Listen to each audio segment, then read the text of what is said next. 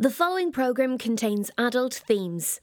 Now on Documentary and Drama on News Talk, on the 100th anniversary of the publication of James Joyce's masterpiece, Ulysses, a two-part radio drama that tells the story of Bloomsday, June 16th, 1904. Strolling through Ulysses.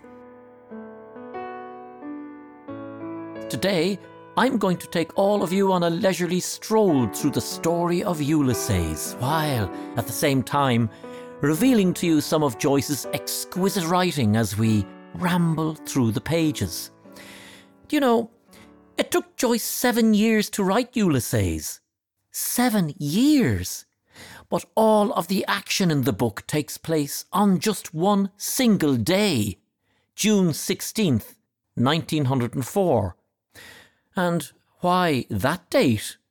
Because it was the day that he first walked out with Nora Barnacle, the girl who was eventually to become his wife. So I want you to sit back comfortably and take a deep breath, as I now transport you back to Dublin on a fine summer's morning. It's around 8 o'clock, and it's a Thursday. It's June 16th, 1904. Stately, plump Buck Mulligan came from the stairhead, bearing a bowl of lather on which a mirror and a razor lay crossed. A yellow dressing gown, ungirdled, was sustained gently behind him by the mild morning air. The very first words of the first episode of Ulysses, which takes place at a Martello Tower in Sandycove in Dublin. The two men who are staying in the tower are standing at the parapet in conversation. One of them is Buck Mulligan, a medical student, and a bawdy and sometimes irreverent joker. The other is a broody, aloof young man by the name of Stephen Dedalus. Now, Stephen Dedalus is one of the main characters in the book, and also, in fact, a depiction of James Joyce himself when he was aged around 22. Now, Stephen is irritated by Mulligan, and their conversation is, to put it mildly, a little tense. And at one point, Mulligan nags Stephen over the death of Stephen's mother, who had passed away about a year ago. On her deathbed, she had asked Stephen to kneel down and pray with her. But because of his attitude towards the Catholic Church, he had stubbornly refused. Can you imagine? The last wish of his dying mother? Well, of course, he's been troubled with guilt over this ever since. And Mulligan continues to aggravate Stephen by poking at him. You could have knelt down, damn it, when your dying mother asked you. Think of your mother begging you with her last breath to kneel down and pray for her, and you refused. Do you remember the first time I went to your house after my mother's death? What? I can't remember anything. I remember only ideas and sensations. You were making tea and I went across the landing to get more hot water. Your mother and some visitor came out of the drawing room. She asked you who was in your room. What did I say? I forget. You said, "Oh, it's only Dedalus, whose mother is beastly dead." Did I say that? Well, what harm is that? I didn't mean to offend the memory of your mother. I am not thinking of the offence to my mother. Of what then? Of the offence to me. Oh, an impossible person. The friction continues between them, but they both have some breakfast and then they leave the tower together. Mulligan goes for his morning swim to the little cove beside the tower, and he declares to Stephen, "Isn't the sea what Algy calls it? A great, sweet mother. The snot-green sea, the scrotum-tightening sea." Stephen decides that he's had enough of the tower and of Mulligan. He leaves the key of the tower with Mulligan, who specifically asks for it. It's a short while later and we now find ourselves in a boys' school in nearby Dalkey, where Stephen is teaching Roman history and English literature. They've a half day today, so classes finish early, and Stephen calls to the office of Mr. Deasy, the headmaster, to collect his wages for the month. £3.12. Now, Mr. Deasy's just finished writing a letter to the newspapers. and he asks Stephen for a bit of help. You can do me a favour, Mr. Daedalus, with some of your literary friends. I have a letter here for the press. Sit down a moment. I just have to copy the end. I want it to be printed and read. If you could have them published at once. I will try and let you know tomorrow. I know 2 editors likely. That will do. Stephen went out by the open porch and down the gravel path under the trees. Still, I will help him in his fight.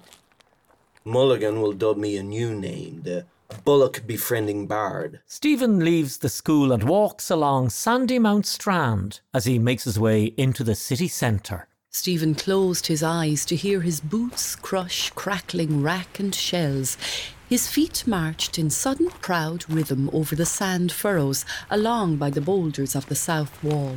And as he marches along, he makes it very clear that his mind hasn't changed on one particular thing. The cold domed room of the tower waits.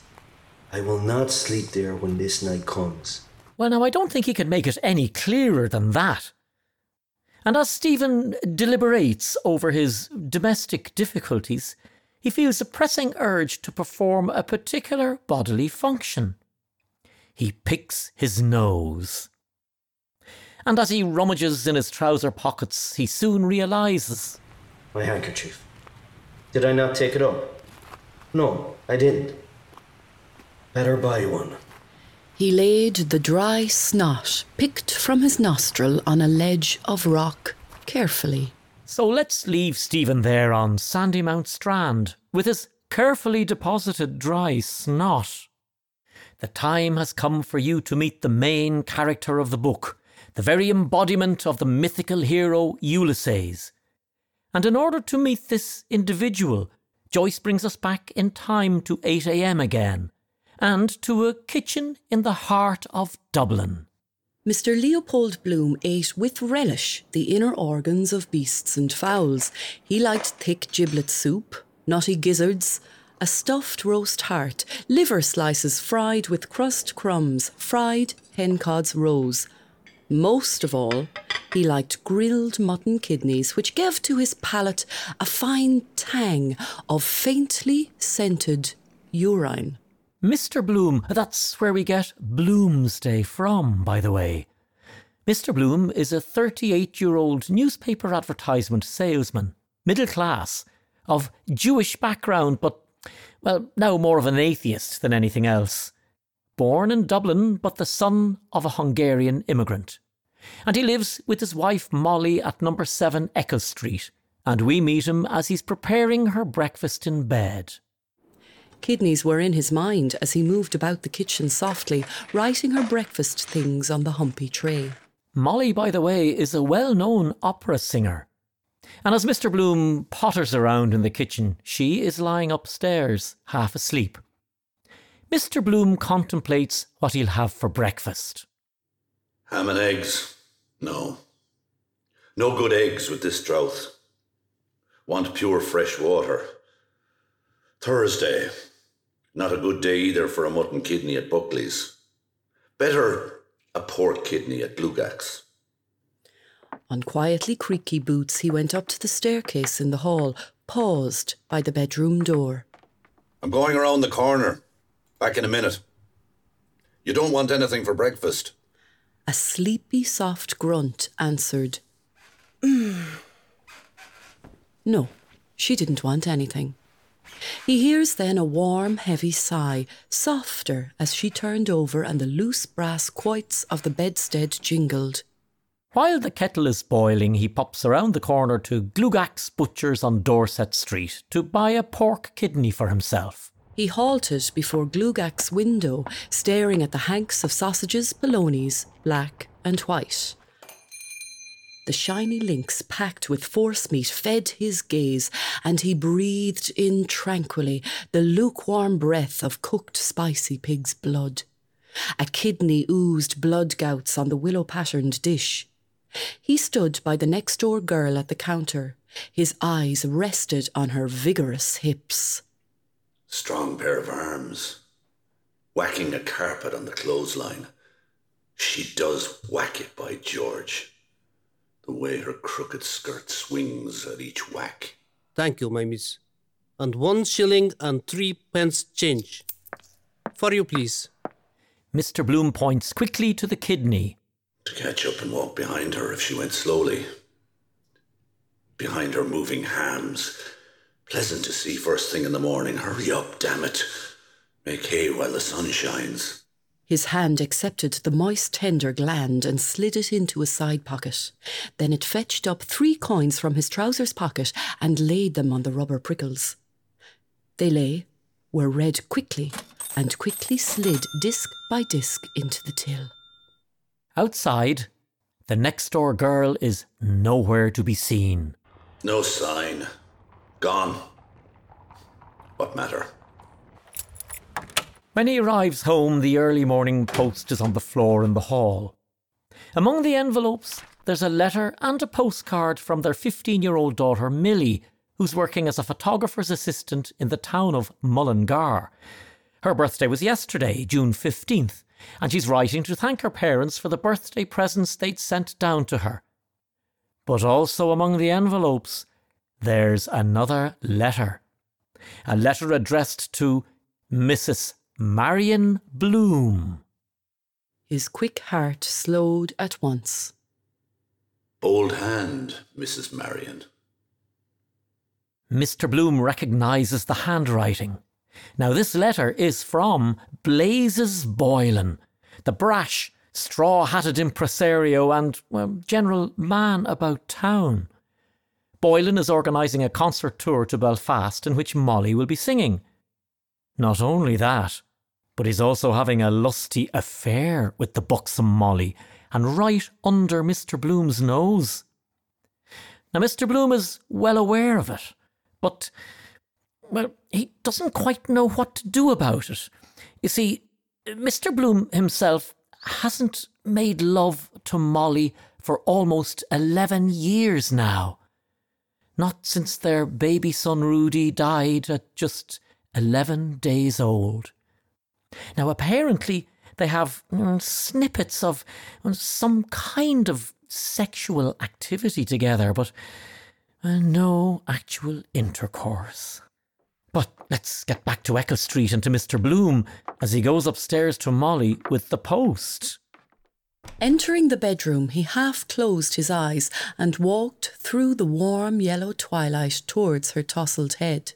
He laid her card and letter on the twill bedspread near the curve of her knees. Do you want the blind up? Letting the blind up by gentle tugs halfway, his backward eye saw her glance at the letter and tuck it under her pillow. That do. She was reading the card, propped on her elbow. She got the things. He waited till she had laid the card aside and curled herself back slowly with a snug sigh. Hurry up with that tea. I'm parched. The kettle is boiling. He delayed to clear the chair, her striped petticoat, tossed soiled linen, and lifted all in an armful onto the foot of the bed. As he went down the kitchen stairs, she called, Holdy! What? Scald the teapot. He scalded and rinsed out the teapot and put in 4 full spoons of tea, tilting the kettle then to let water flow in. Having set it to draw, he took off the kettle and crushed the pan flat on the live coals and watched the lump of butter slide and melt.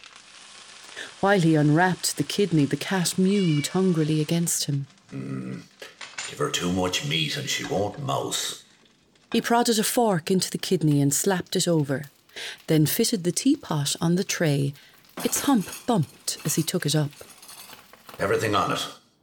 Bread and butter. Fork, sugar, spoon, her cream. Yes. He carried it upstairs, his thumb hooked in the teapot handle. Nudging the door open with his knee, he carried the tray in and set it on the chair by the bedhead. A strip of torn envelope peeped from under the dimpled pillow. Who was the letter from? Oh, Boylan. He's bringing the programme. Molly tells him that he'll be calling in to see her at 4 in the afternoon to discuss and rehearse the Belfast concert programme. Poor Mr. Bloom is only too well aware that they'll be doing a lot more than just discussing and rehearsing the concert programme. What'll you be singing? La Chidarem with J.C. Doyle and Love's Old Sweet Song. He smiled, glancing askance at her mocking eye. The same young eyes. The first night after the charades. Dolphin's Barn. The sun shines for you, he said. The day we were lying among the rhododendrons on Hoath Head. The day I got him to propose to me. And as Mr. Bloom is tidying up around the room, they chat about Ruby, the Pride of the Ring, the latest novel that Molly's been reading. Did you finish it? Yes. There's nothing smutty in it. Is she in love with the first fellow all the time? Never read it. Do you want another? Yes. Get another of Paul de Kock's. Nice name he has. There's a smell of burn. Did you leave anything on the fire? The kidney! He fitted the book roughly into his inner pocket and, stubbing his toes against the broken commode, hurried out towards the smell, stepping hastily down the stairs with a flurried stork's legs. Pungent smoke shot up in an angry jet from the side of the pan. By prodding the prong of the fork under the kidney, he detached it and turned it turtle on its back. Only a little burned. He tossed it off the pan onto a plate and let the scanty brown gravy trickle over it. He sat down, cut and buttered a slice of loaf. He shore away the burnt flesh and flung it to the cat. He then put a forkful into his mouth, chewing with discernment the toothsome pliant meat. Done to a turn. He creased out Milly's letter at his side. Dearest Papley, thanks ever so much for the lovely birthday present. It suits me splendid. Everyone says I'm quite the belle in my new tam. I got Mummy's lovely box of creams and I'm writing. I'm getting on swimming in the photo business now. He read it slowly as he chewed, sopping another die of bread in the gravy and raising it to his mouth. Give my love to Mummy and to yourself a big kiss and thanks. I hear them at the piano downstairs. There is to be a concert in the Greville Arms on Saturday. Must close now with fondest love. Excuse bad writing, I'm in a hurry. Your fond daughter, Millie. 15 yesterday. Curious. 15th of the month, too. Her first birthday away from home. Remember the summer morning she was born, running to knock up Mrs. Thornton in Denzil Street. Jolly old woman. Not a baby she must have helped into the world. She knew from the first poor little Rudy wouldn't live. Well, God is good, sir. She knew at once. He would be 11 now if he had lived. A soft qualm, regret, flowed down his backbone, increasing. Better where she is down there. He felt heavy, full. Then a gentle loosening of his bowels. He stood up, undoing the waistband of his trousers.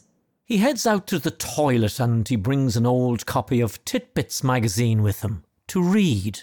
He kicked open the crazy door of the Jakes. He went in, bowing his head under the low lintel, leaving the door ajar amid the stench of mouldy limewash and stale cobwebs. He undid his braces. No great hurry. Keep it a bit. Quietly he read, restraining himself, the first column, and, yielding but resisting, began the second. Midway, his last resistance yielding, he allowed his bowels to ease themselves quietly as he read, reading still patiently. He read on, seated calm above his own rising smell, feeling his water flow quietly. That slight constipation of yesterday quite gone. Hope it's not too big to bring on piles again. No. Just right. Well, I think we're all delighted to hear that. Mr. Bloom becomes immersed in the prize story he's reading in Titbits magazine, and when he's finished part of it... He tore away half the prize story sharply and wiped himself with it. Then he girded up his trousers, braced and buttoned himself. He pulled back the jerky, shaky door and came forth from the gloom into the air. Hi-ho, hi-ho. Hi-ho, hi-ho. Hi-ho, hi-ho. Hi-ho, hi-ho.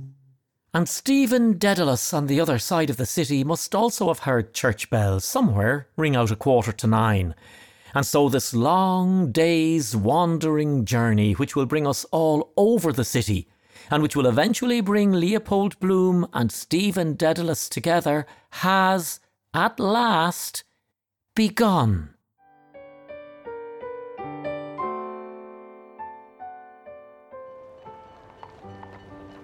By lorries along Sir John Rogerson's quay, Mr. Bloom walked soberly past Windmill Lane, Leask's, the linseed crushers, the postal telegraph office, and past the sailor's home. We now accompany Mr. Bloom as he makes his way to Paddy Dignam's funeral. He's got a couple of things he wants to do beforehand, and his first port of call is Westland Row Post Office. You see, Molly may be having an affair with Blazes Boylan, but Mr. Bloom is also cheating on his wife. Well, in a way. He's actually engaged in a sort of pen pal affair with a woman by the name of Martha Clifford. They're both, of course, using post office box numbers, and this morning Mr. Bloom is hoping that there'll be a letter from Martha waiting for him at the post office. No answer, probably. Went too far last time. This little affair, for want of a better word, started when Martha answered an advertisement which Mr. Bloom had placed in the Irish Times, looking for a smart lady typist to aid gentlemen in literary work. And lo and behold, there is a letter there for him, and he collects it. He leaves the post office and looks around for a suitable, discreet place to open it. He gazes across at an outsider carriage on Westland Row in front of the Grosvenor Hotel, and he sees a beautiful woman standing beside it with another man, getting ready to board the carriage. Husband? Brother? Like her. Getting up in a minute. Watch. Silk flash, rich stockings white. Watch. A heavy tramcar honking its gong slewed between. Lost it. Curse your noisy pug nose. Always happening like that. The very moment. The tram passed. They drove off towards the Loop Line Bridge, her rich gloved hand on the steel grip, the lace flare of her hat in the sun. Frustrated at being denied a glimpse of silk stockings, and perhaps a little more, Mr. Bloom eventually finds a quiet spot on Cumberland Street and reads Martha's letter. Dear Henry. Oh yes, I meant to tell you, he's using a false name. Henry Flower, would you believe? Well, it ties in nicely with his real name. Dear Henry, I got your last letter to me and thank you very much for it. Please tell me what you think of poor me. Are you not happy in your home, you poor little naughty boy? I often think of the beautiful name you have. Dear Henry, when will we meet? I have never felt myself so much drawn to a man as you. Oh, how I long to meet you. Henry, dear, do not deny my request before my patience are exhausted, and write by return to your longing, Martha. P.S. Do tell me what kind of perfume does your wife use? I want to know. Mr. Bloom puts the letter safely into his pocket, and as he's strolling along, his thoughts begin to wander, and he starts to think of his poor dead father, who, on the 27th of June 1886, that's almost 18 years ago now, committed suicide by taking an overdose of aconite in the Queen's Hotel in Ennis, County Clare. Poor Papa. Poor man. I'm glad I didn't go into the room to look at his face that day. Well, perhaps it was best for him. No use thinking of it anymore. To pass some time, Mr. Bloom decides to pay a visit to All Hallows Church on Westland Row. Although his ancestral religion is Judaism, he had also been baptised into the Protestant Church and, later on, in order to marry Molly, into the Catholic Church. But, as I said earlier, he's now more of an atheist than anything else. He had reached the open back door of All Hallows. He trod the worn steps, pushed the swing door and entered softly by the rear. Women knelt in the benches with crimson halters round their necks, heads bowed. A batch knelt at the altar rails. The priest went along by them, murmuring, holding the thing in his hands.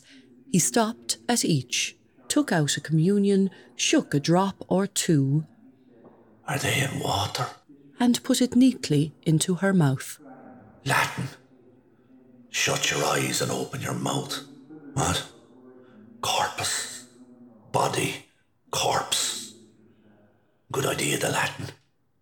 Stupefies them first. Rum idea, eating bits of a corpse. Mr. Bloom looked back towards the choir. Not going to be any music. Pity. He sat back quietly on his bench. The priest came down from the altar and began to read off a card.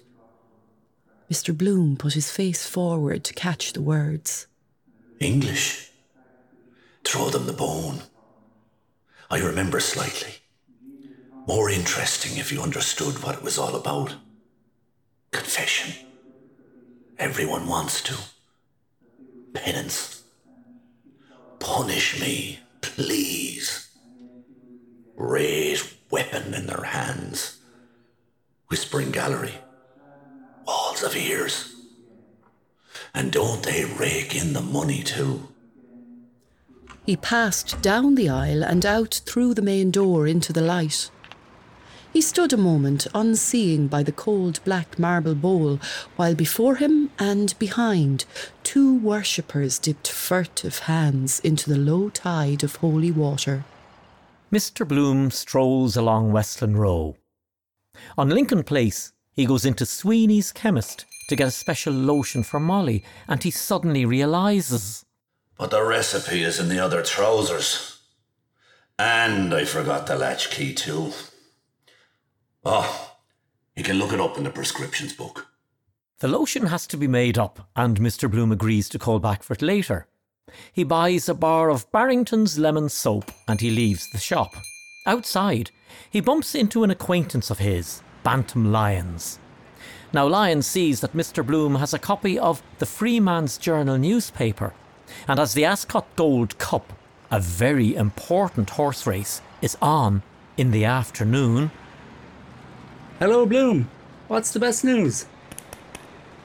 Is that today's? Show us a minute. I want to see about that French horse that's running today. Bantam Lyons' yellow black-nailed fingers unrolled the baton. Where the bugger is it? Better leave him the paper and get shut of him. You can keep it. Ascot Gold Cup. Wait, half a mo. Maximum the second. I was just going to throw it away. What's that? I say you can keep it. I was going to throw it away that moment. There is actually a horse running in the Ascot Gold Cup by the name of Throwaway, a complete outsider. But for some reason, Bantam Lyons appears to be willing to, if you pardon my pun, run with it. I'll risk it. Here, thanks. Mr. Bloom folded the sheets again to a neat square and lodged the soap in it, smiling. He now heads for the nearby Leinster Street Turkish and Warm Baths. He's aroused by Martha's letter and the prospects of what it might lead to, and he's thinking to himself, Hammam, Turkish, massage, dirt gets rolled up in your navel. Nicer if a nice girl did it. Also, I think I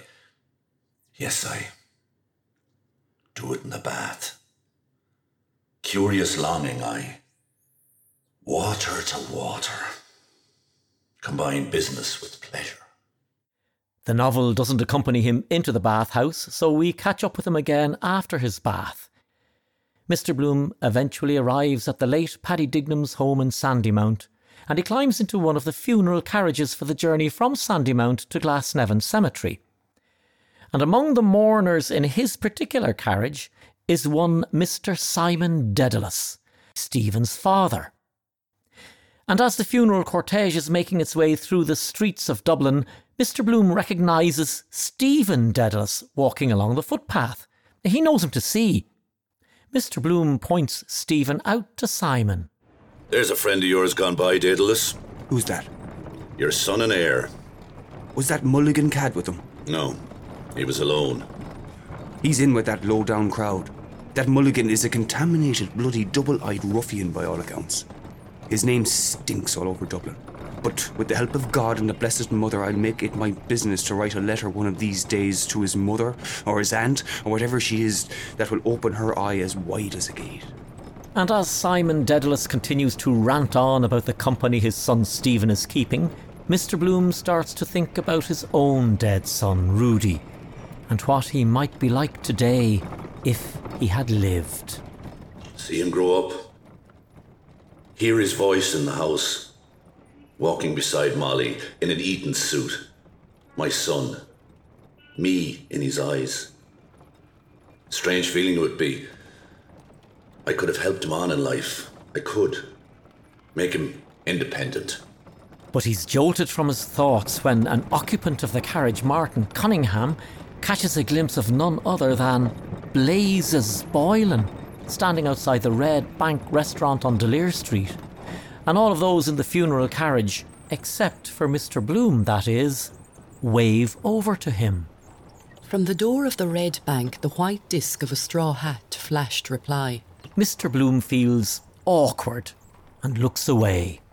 Mr. Bloom reviewed the nails of his left hand, then those of his right hand. He clasped his hands between his knees and, satisfied, sent his vacant glance over their faces. At Glasnevin Cemetery, the receiving priest carries out the funeral ritual over the coffin in the little chapel. Father Coffey. I knew his name was like a coffin. Bully about the muzzle he looks. Bosses the show. Domine nomine, non intres in judicium cum sovro tue, Domine, et ne nos inducas in tentationem. Makes them feel more important to be prayed over in Latin. Domine nomine, non intres in judicium cum sovro tue, Domine. Black-edged notepaper. Requiem Mass. Your name on the altar list. Want to feed well, sitting in there all the morning in the gloom, kicking his heels, waiting for the next. Please. In paradisum. Said he was going to paradise, or is in paradise. Says that over everybody. Tiresome kind of job. But he has to say something. Mr. Bloom notices that the priest is rather plump. What swells him up that way? Molly gets swelled after cabbage. Air of the place, maybe. Looks full up of bad gas. Must be an infernal lot of bad gas around the place. Who's telling me? Down in the vaults of St. Werburgh's, they have to bore a hole in the coffin sometimes to let out the bad gas and burn it. Out it rushes, blue. One whiff of that near a goner. The priest took a stick with a knob at the end of it out of the bucket and shook it over the coffin. Then he walked to the other end and shook it again. Then he came back and put it back in the bucket. Holy water that was, I expect. Shaking sleep out of it. He must be fed up with that job. Shaking that thing over all the corpses they trot up. Every mortal day, a fresh batch. Paddy Dignam is eventually laid to rest. As the little group slowly moves away from the graveside, two of the mourners, John Henry Menton and Ned Lambert, start chatting about Mr. Bloom. Who's that chap with Tom Kiernan? Bloom. Madam Marion Tweedy, that was, the soprano. Oh. She's his wife. Oh, I haven't seen her for some time. She was a fine-looking woman. I danced with her, 15, 17 golden years ago. And a good armful she was then. What does he do? Wasn't he in the stationery line? Yeah, he was. A traveller for blotting paper.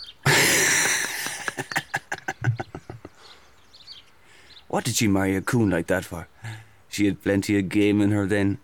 Has still. He does some canvassing for ads. You can see that, well, they don't think an awful lot of Mr. Bloom.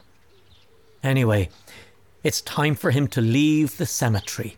Mr. Bloom walked unheeded along his grove by saddened angels, crosses, broken pillars, family vaults, stone hopes praying with upcast eyes, old Ireland's hearts and hands. And as he's strolling along, something catches his eye. Wait. Stop. Some animal. Wait. There he goes. An obese grey rat toddled along the side of the crypt, moving the pebbles. An old stager. Great-grandfather. He knows the ropes. Making his rounds. Tail gone now. One of those chaps would make short work of a fellow. Pick the bones clean, no matter who it was. Ordinary meat for them. A corpse is meat gone bad. Wonder does the news go about whenever a fresh one is let down? Underground communication. Regular square feed for them. They wouldn't care about the smell of it. Salt white crumbling mush of corpse. Smell, taste like raw white turnips. The time is approaching midday as Mr. Bloom leaves Glasnevin Cemetery. A bird sat tamely perched on a poplar branch. The gates glimmered in front. Still open. Back to the world again. Enough of this place. Bring you a bit nearer every time. Let them sleep in their maggoty beds. They are not going to get me this time.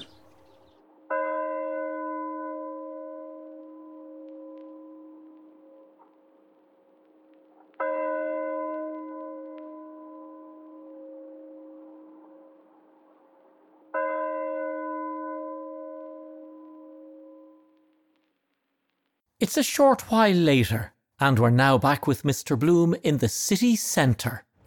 In the heart of the Hibernian metropolis. Well, in the offices of the Freeman's Journal and Evening Telegraph, actually. Mr. Bloom is anxious to set up an advertising campaign in the newspaper for a client of his, Mr. Keyes, and he's looking for a deal from Miles Crawford, the editor. And yes, he can get a deal, but only if the advertisement is placed for a 3-month period. Mr. Bloom hears that Mr. Keyes is actually in an auction room around the corner, so he hurries off to have a chat with him about it, and he just misses bumping into, guess who?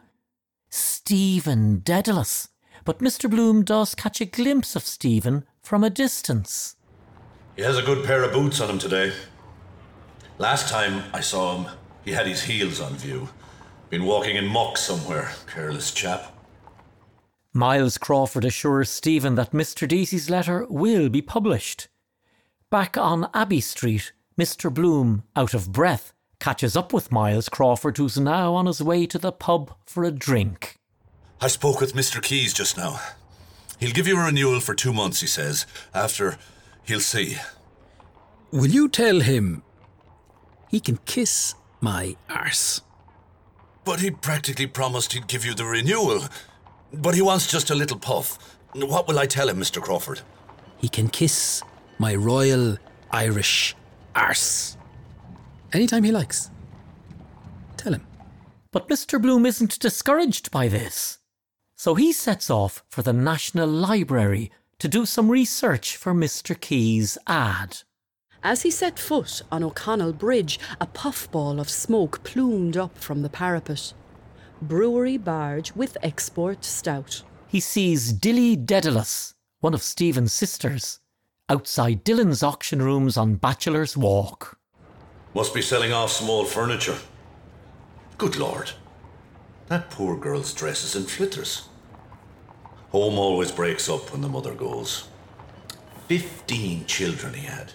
Birth every year almost. That's in their theology.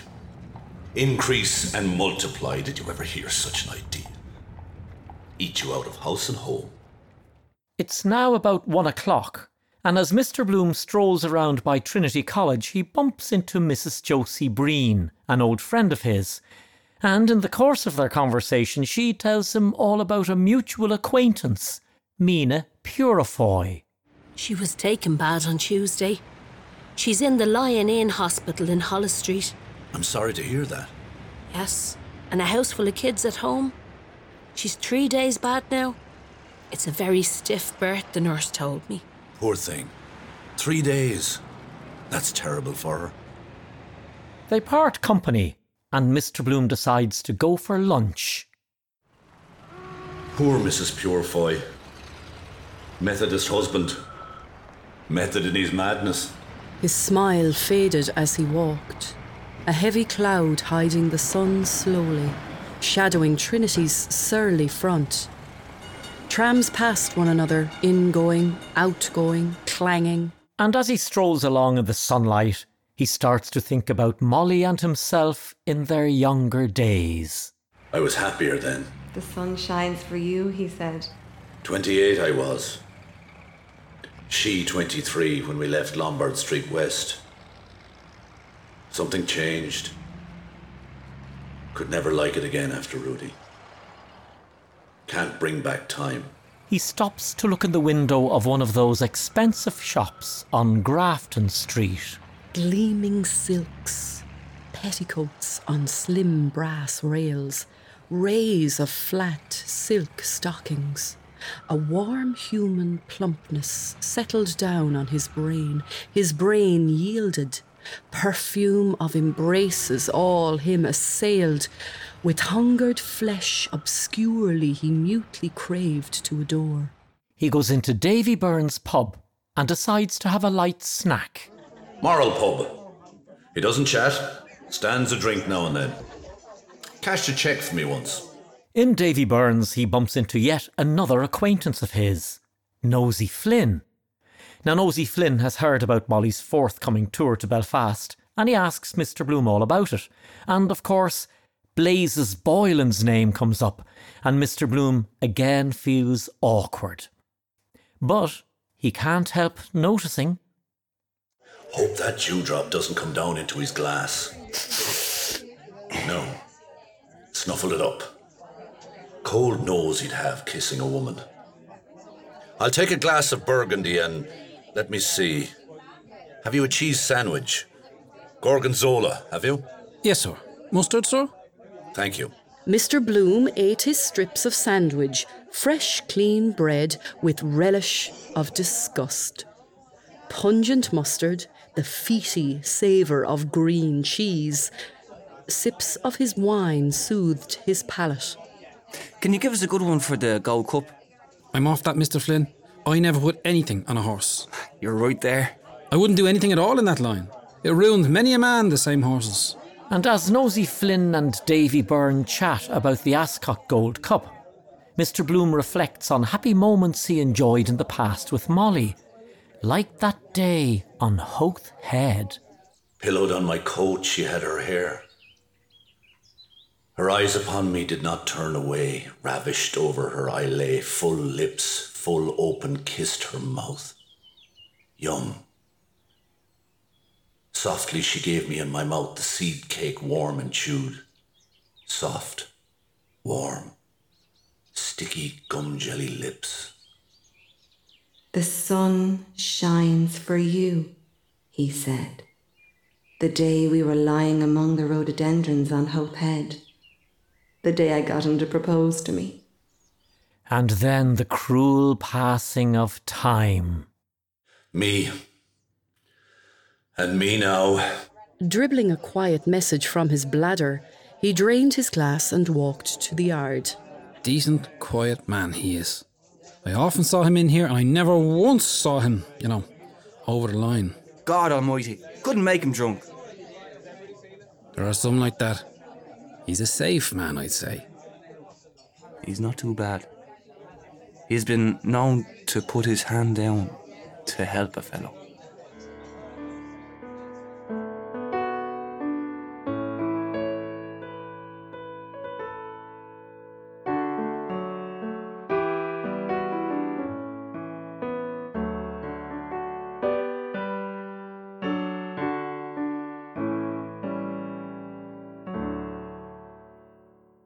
Strolling Through Ulysses, written and narrated by Robert Gogan, script editing, various voices and direction by Emer Finan, produced, recorded and edited by Alan Meany, music played by Danny Weir, Bloom played by Paul Fred McCluskey, The Reader played by Tracy Bruin, Molly played by Zita Monaghan McGowan, Stephen played by John Rogers, various voices by Bob Kelly, Francis Finan, Orla McGovern and Conor Gyogan. The programme is funded by the Broadcasting Authority of Ireland with the television licence fee.